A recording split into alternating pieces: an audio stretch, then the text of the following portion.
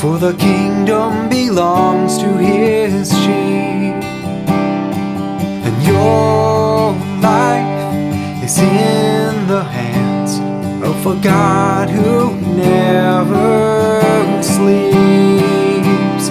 Fear not, little lamb, for the kingdom belongs to his sheep, and your life is in the hands of a God who never sleeps.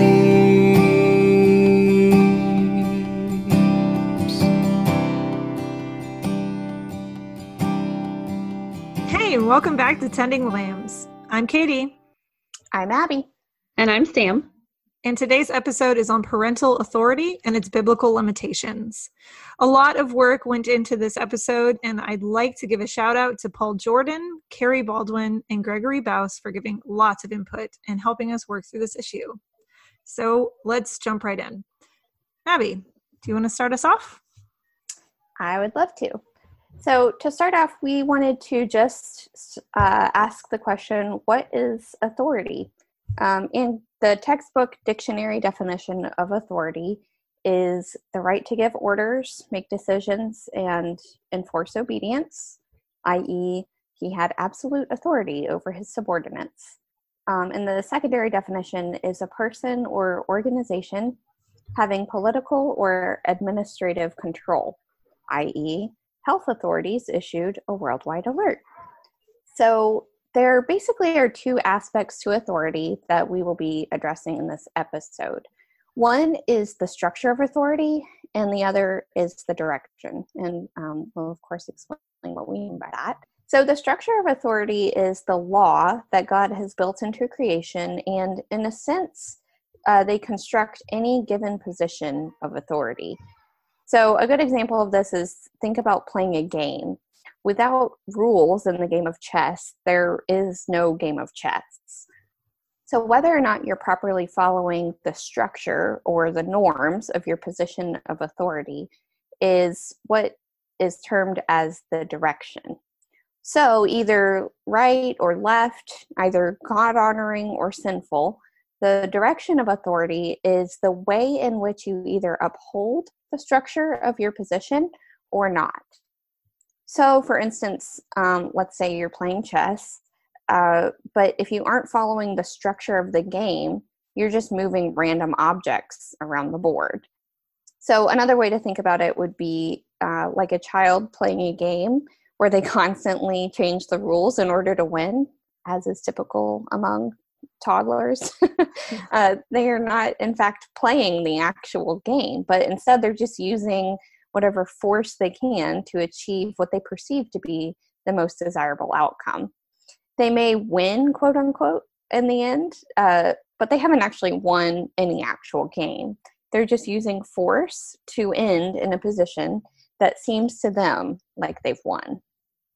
So how this plays out practically in parenting is that if we are stepping outside of the structure of norms, then we are outside of the boundaries of our God-given authority and in sin. And it is possible to be in sin ignorantly, but this is why it is so important to know where the limits of our authority are. There is authority built into the role of parent, and if you abuse or otherwise step outside of the God-ordained structure, you have overstepped and you're basically playing a different game, like Abby mentioned, with the kids making up their own rules. And unlike chess, this just isn't morally neutral. You're either in authority as God has instructed you to be, or you are abusing or neglecting that authority. Therefore, it's of the utmost importance that we clearly understand the structure for the role of parent. As we spoke about in our previous episode on how to apply the Proverbs, there is much more in the practical day-to-day that is left up to the parent's discretion in how to do those things, according to the gifts of and capabilities of each parent. How and what to teach, how to provide, how to protect. The Bible is just not a parenting manual, as much as that would make things more simple.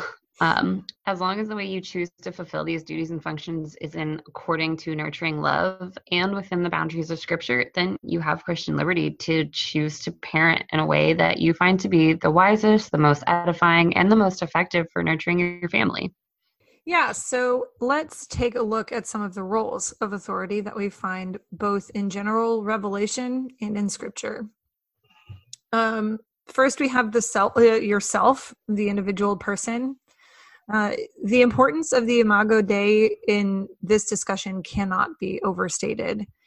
Image bearer is much more than simply that you look like God or that God has given you some attributes that are like him. It is an office of authority over creation that all people, including your children, fill.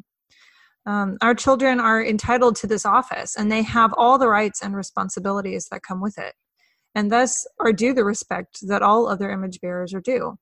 As parents, we're teaching them how to uphold this office well. We steward and take care of it on their behalf as they grow in maturity and ability. Next would be the role of parents. We can see from the created order and also from scripture that parents do have authority over their children in many areas. Since children are in a stage almost exclusively delegated for development, learning, and maturation, God has placed them under the care of people who love them and have already gone through this development. There's also civil authority, church authority, and basically any voluntary position of authority that you've been placed in, like being the manager of a business or the director of a choir. But none of those are directly relevant to what we're talking about here. They're just some of the other positions of authority that you find. So back to parental authority. Parental authority is a temporary office of stewardship, not ownership, as we've talked about in previous episodes. Children will eventually come into full ownership, so to speak, of their responsibilities as image bearer. The whole office of parent is foundationally one of love and specifically nurture. And from that foundation, our primary responsibility as Christian parents specifically is guiding our children in the faith. This responsibility is always in balance, though, with the other duties that parents have. Since God has set up the parent-child relationship as a sort of analogy for his relationship with us, there's an intrinsic drive to nurture and love that is way more than biological. It's truly spiritual in nature. You can see this from the way that Scripture talks about the type of affection and love that is present within the family. Yeah, so as far as what's expected of parents in a general sense, kind of plainly seen through general revelation that God has given us. Here, I'm going to talk about some of the responsibilities revealed in creation that Scripture assumes.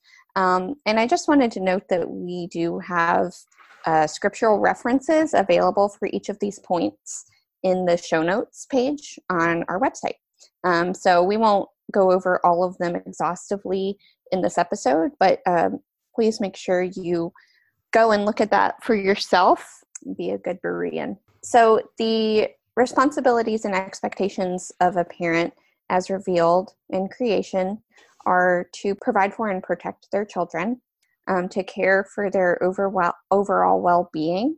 And for Christian parents specifically, the duties are to teach and instruct the Word of God to their children, and to pass on our knowledge of God and his works, to have a faithful testimony to him from Scripture and from our own lives, to discipline them in nurture and admonition in the gospel, to set an example of faith and godly character in our own lives, and of course to not hinder their own walks with Jesus as we raise them.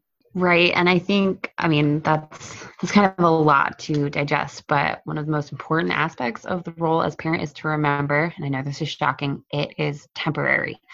All human authority is inherently limited, and only God has infinite authority. But the relationship between parent and child is unique, as the authority that a parent has is almost always temporary, except for in certain situations where a child is unable to take responsibility for themselves. The difference between ownership and stewardship is the difference between a person's relationship with their dog and their relationship with their child. Your dog is indefinitely under your authority unless you decide to contractually end the relationship by selling them, abandoning them, giving them away, whatever. Your child is terminally under your authority. Now, normally, they eventually will have the ability to steward and conduct themselves in a way that does not ultimately involve you as the authority. An unhealthy view of this would be to believe, whether implicitly or explicitly, that you own your child, as though they are objects rather than subjects themselves. This will lead to an extremely unhealthy relationship with them, both as a child and especially when they are adults.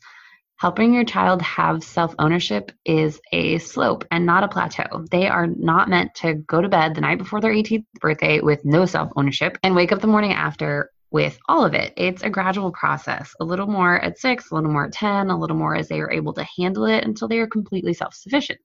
Yeah, so not only do we often not stop to think about what exactly a parent's authority is over and when it ends, but we also have the tendency to assume that if someone has authority, that any way they choose to enforce that authority is legitimate. But this is a big mistake. Even those in positions of authority must adhere to God's law and treat others, particularly those under their authority, in a way that honors God and is faithful to his word. I don't think we need to provide a lot of examples here. We have all heard of crazy abusive pastors, children who are neglected, etc.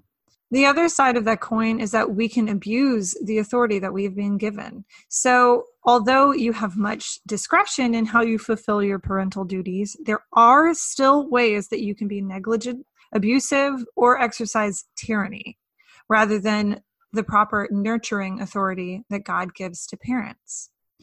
Now, abuse does not diminish the authority that's inherent in the position of parent, but it does diminish your personal authority as a parent. It doesn't diminish the structure, as we talked about before. It diminishes the direction. For example, if you abuse your child, CPS will take them away. Your personal authority is stripped, but parental authority as a whole still lives on. So when any of these points that we're about to go into are applicable to someone's situation, claiming I'm the parent so I have authority loses its gravity. And sometimes it loses truth altogether when you forfeit the authority inherent in your position through really grievous sin. Or it can be untrue to begin with if you're claiming authority that you don't have. Mm-hmm. It's important to think through the limits of your authority, so that we don't unwittingly abuse our God-given authority or overstep its boundaries, claiming authority that isn't ours. So there are a few ways that we as parents can abuse and diminish our authority. And we want to just take a few minutes to look at each of those ways and go through examples of what they may look like, and specifically why we as gentle parents believe that these points really leave no room for harsh, punitive parenting, and why gentle parenting does fit within the duties expected of a parent, both in a general sense and specifically as believers. So the first, and I guess most obvious one, is we diminish our authority when we ourselves are explicitly sinning. A kind of explicit example of this is if we're trying to teach our children about sexual morality and purity, and maybe watching porn ourselves, or, participating in any kind of sexual immorality. That completely diminishes the authority of the lesson that we're trying to teach our children, because it makes us hypocritical. The second point for this is when you are exercising the illegitimate use of force to maintain your authority or enforce requirements. What is the legitimate use of force? Protection of yourself, of others, of property. Of course, you can hold your child from jumping off of a cliff. Of course, you don't have to let them break every item in your house. Of course, you don't have to let them scratch your face. I mean, there's plenty of reasonable and necessary uses of force at times, or restraint. Illegitimate use of force diminishes your authority by using it for any purpose other than protection. The reason your child should not hit another child is not simply because they don't have authority over the other child. It's because we understand that hitting is wrong. Hitting offensively, in contrast with self-defense, is wrong in every context, and we all know that. So an illegitimate use of force, spanking. Spanking teaches that authority comes from force, not structure, and that might makes right. Also, point number 3, using methods to maintain your authority or enforce the requirements that you're setting down that actively work against your duties as a parent. So, for example, if you're trying to teach your child to sleep in their own bed and you take away their bed, and more generally taking property.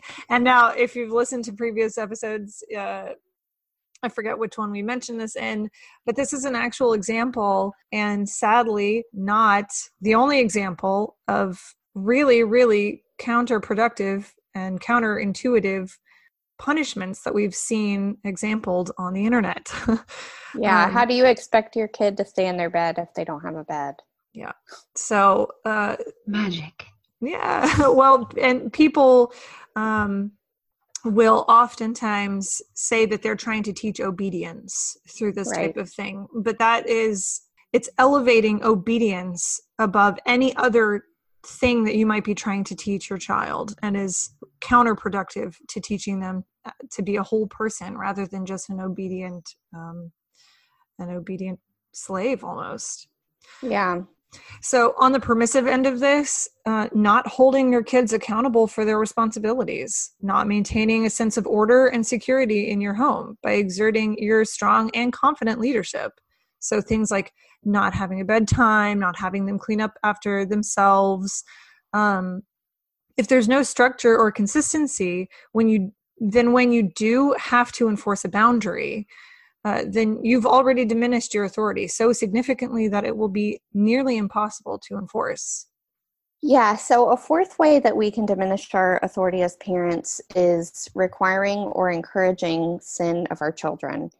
And this may sound kind of funny to a Christian parent or odd, but there are some legitimate ways that I have seen parents encouraging their children to sin. One big one is asking them to lie or cover for you. Don't tell daddy, or it's a secret, or whatever you may have. Another, especially in more punitive circles, is turning one of your children's wrongdoings into an opportunity for their other siblings to mock or shame that the child who had done something wrong, or pitting them against each other.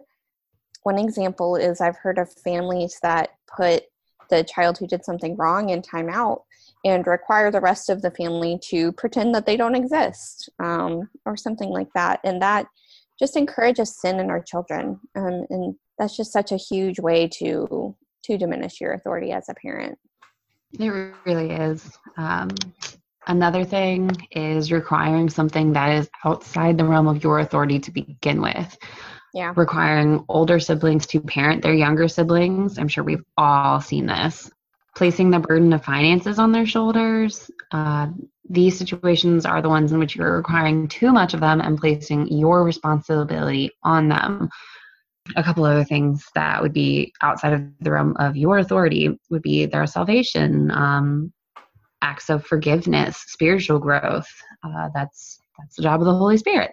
And also requiring physical affection, I think, is a really big one, especially when you're teaching your children self-ownership.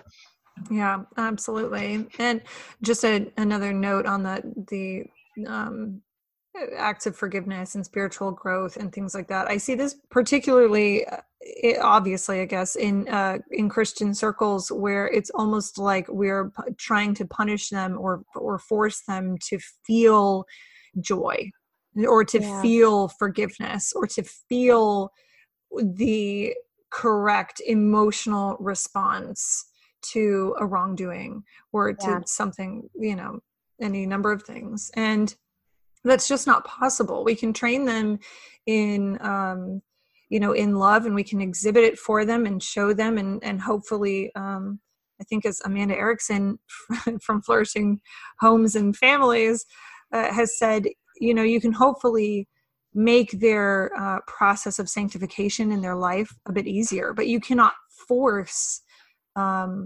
this obedience that comes from joy in the heart. And you cannot force them to forgive. You can only model and show them what it looks like. Yeah, and I think on that point, a lot of times parents confuse the weighty responsibility of sharing the gospel with their kids, which is a good and right weight to feel. It is a huge responsibility, with the weight of saving their kids. Yeah. And that is just not within the realm of our authority. What is within the realm of our authority is sharing the gospel with them, showing them grace, and encouraging them to do the right thing and to be upstanding people and to love God. But ultimately, it's not our job to save them. And so I think having a balanced view on that is really important, because I think it does easily get confused. Yeah. That's such a huge burden to bear. And that's so exasperating that when you're even just like subconsciously thinking that it's your job to, that being the Holy Spirit is your job, your relationship with your child gets really strained, and your view of your own self can get just kind of murky and destructive. And it's just a lot. It's too much of a burden to bear, and it's not ours to bear. Yeah. It's taking the authority of God upon yourself, really. Right. And that's not within your realm of authority, like you were saying, Sam. Yeah. So the final, or I'm sure there are other ways that we haven't outlined here, but the final point that we have on ways that you can overstep your authority or abuse your authority is to require something that isn't within the capability of your child to perform. And this is another huge, huge issue that I see in Christian circles in particular, is a real lack of understanding of childhood development and brain development and what types of behaviors are developmentally appropriate and just basically what to expect. And not that all behaviors that are developmentally appropriate are acceptable. Throwing food on the ground, eventually, they're going to learn that that's not an acceptable thing to do. But my 15-month-old, I can show him, no, we keep our food on the plate, or, those types of things. But he has no comprehension that this, that food doesn't belong on the floor. He will learn it as he sees that we keep food on our plates, and that, these types of things. But, do you guys have any more examples of these types of situations? Well, one thing I was thinking of is a lot of times I hear parents say, well, they were able to do it yesterday, so I know that they can do it today. Yeah. And that actually does show a lack of understanding of brain development, that children really don't have impulse control until the age of around 5, and they don't have verbal impulse control around the age of 8 or 9. And so a lot of things that seem within their capability cognitively actually are not.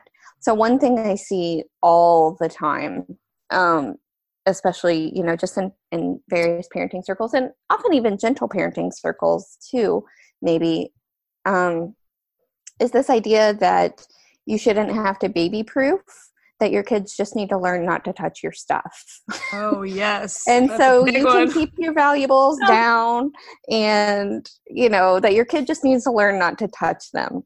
And that is just not within the capability of a 2 or 3 or even 4-year-old to perform. They do not have the impulse control to not touch your stuff, to not break your stuff. It's your responsibility as the parent to keep them from doing that and keep them from reaching it, really, Yeah. Yeah. And, that's not to say that there won't be one person out there who had a kid that could handle these things at a time when you might expect it to be overwhelming for them, but this kid handled it fine. There are exceptions to every rule, but generally speaking, it's just really, really important to assess your kid's development properly. And I think it becomes problematic when you start disciplining your children for things that aren't developmentally within their capability. I think that, like you were saying, there will always be outliers. There will always be a 3-year-old that somehow can manage to not touch your great-grandma's vase by some miracle. But generally, that's outside of their ability, and to punish or discipline them for that is just not fair. It's just not. Exasperating. It is. It's exasperating. Exactly. Mm-hmm. So, a person may, as the parent, have the authority over their child to make them learn something that they want them to learn, for example. But when you're approaching those types of moments where you want to enforce a decision that you've made or an instruction that you've given, you really need to ask yourself a few questions. Are you going to be able to enforce this justly? Are you micromanaging your child in the name of your authority over their well-being? With stronger-willed children, are you causing division and strife within your home by exasperating your children through hyper-control and micromanagement? In certain areas that you're just trying to prove yourself stronger. You're just trying to exert your authority so that they learn who's boss. Or in the other direction, are you undermanaging your children in such a way that you have no authority in their lives whatsoever, and you're caving to their every whim just to not upset them? With more compliant children, are you causing overdependence and insecurity in your child? And, therefore less obvious, but still strife and division and exasperation by your lack of leadership.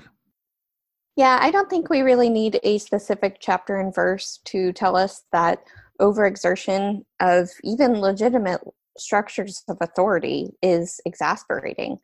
I think we've all experienced this when a boss micromanages us, or a team leader won't budge or allow anyone else's input. It's his way or the highway. Or when one of our parents maintains absolute authority over our decision making, even as we grow older, to the point that it's inappropriate, and we'd like to start practicing and exercising more authority in decision making in our own lives. Not only is exasperating your children specifically mentioned in scripture as something not to do, but there are some really obvious practical reasons that you can observe just by observing life and human interactions of why this is a bad idea.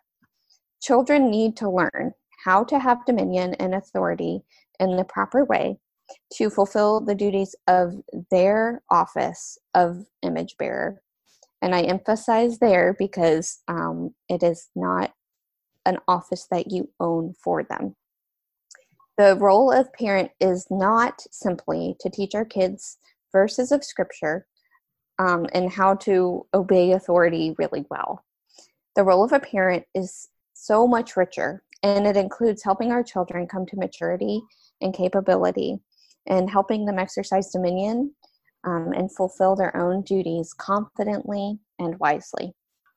Man, I love that point so much. And I think that's a really great note to end on. So thank you, everybody, for listening. I hope that is edifying for you, and that you've learned as much as we've learned through studying for this episode. It has been such a process, and we're really thankful for the help that we received, and hope that it has helped you. Thanks so much for listening to Tending Lambs. If you'd like to continue the conversation, please join our Facebook group, Tending Lambs Community Group. You can follow our Facebook page, facebook.com/tendinglambs, and find the show notes page and lots of other gentle parenting resources at our website, tendinglambs.com. Until next time.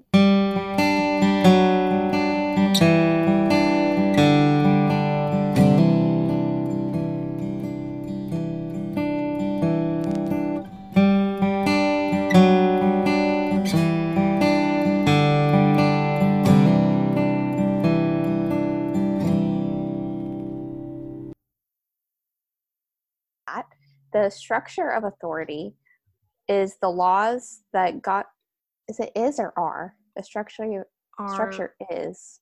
Well, the structure of authority are, but the laws are plural. Yeah, but the is or are refers to structure. Structure is the laws. Grammatically. What? Yes, yeah, you're right. Yeah. Structure is, okay. The structure is the law. I'm just going to say the law that God has built into creation. Is that okay? Yes. Just in case. Yeah. Yeah. Okay. Yeah. All right. Okay. And now no one's going to know if I know how to use is or are the right way.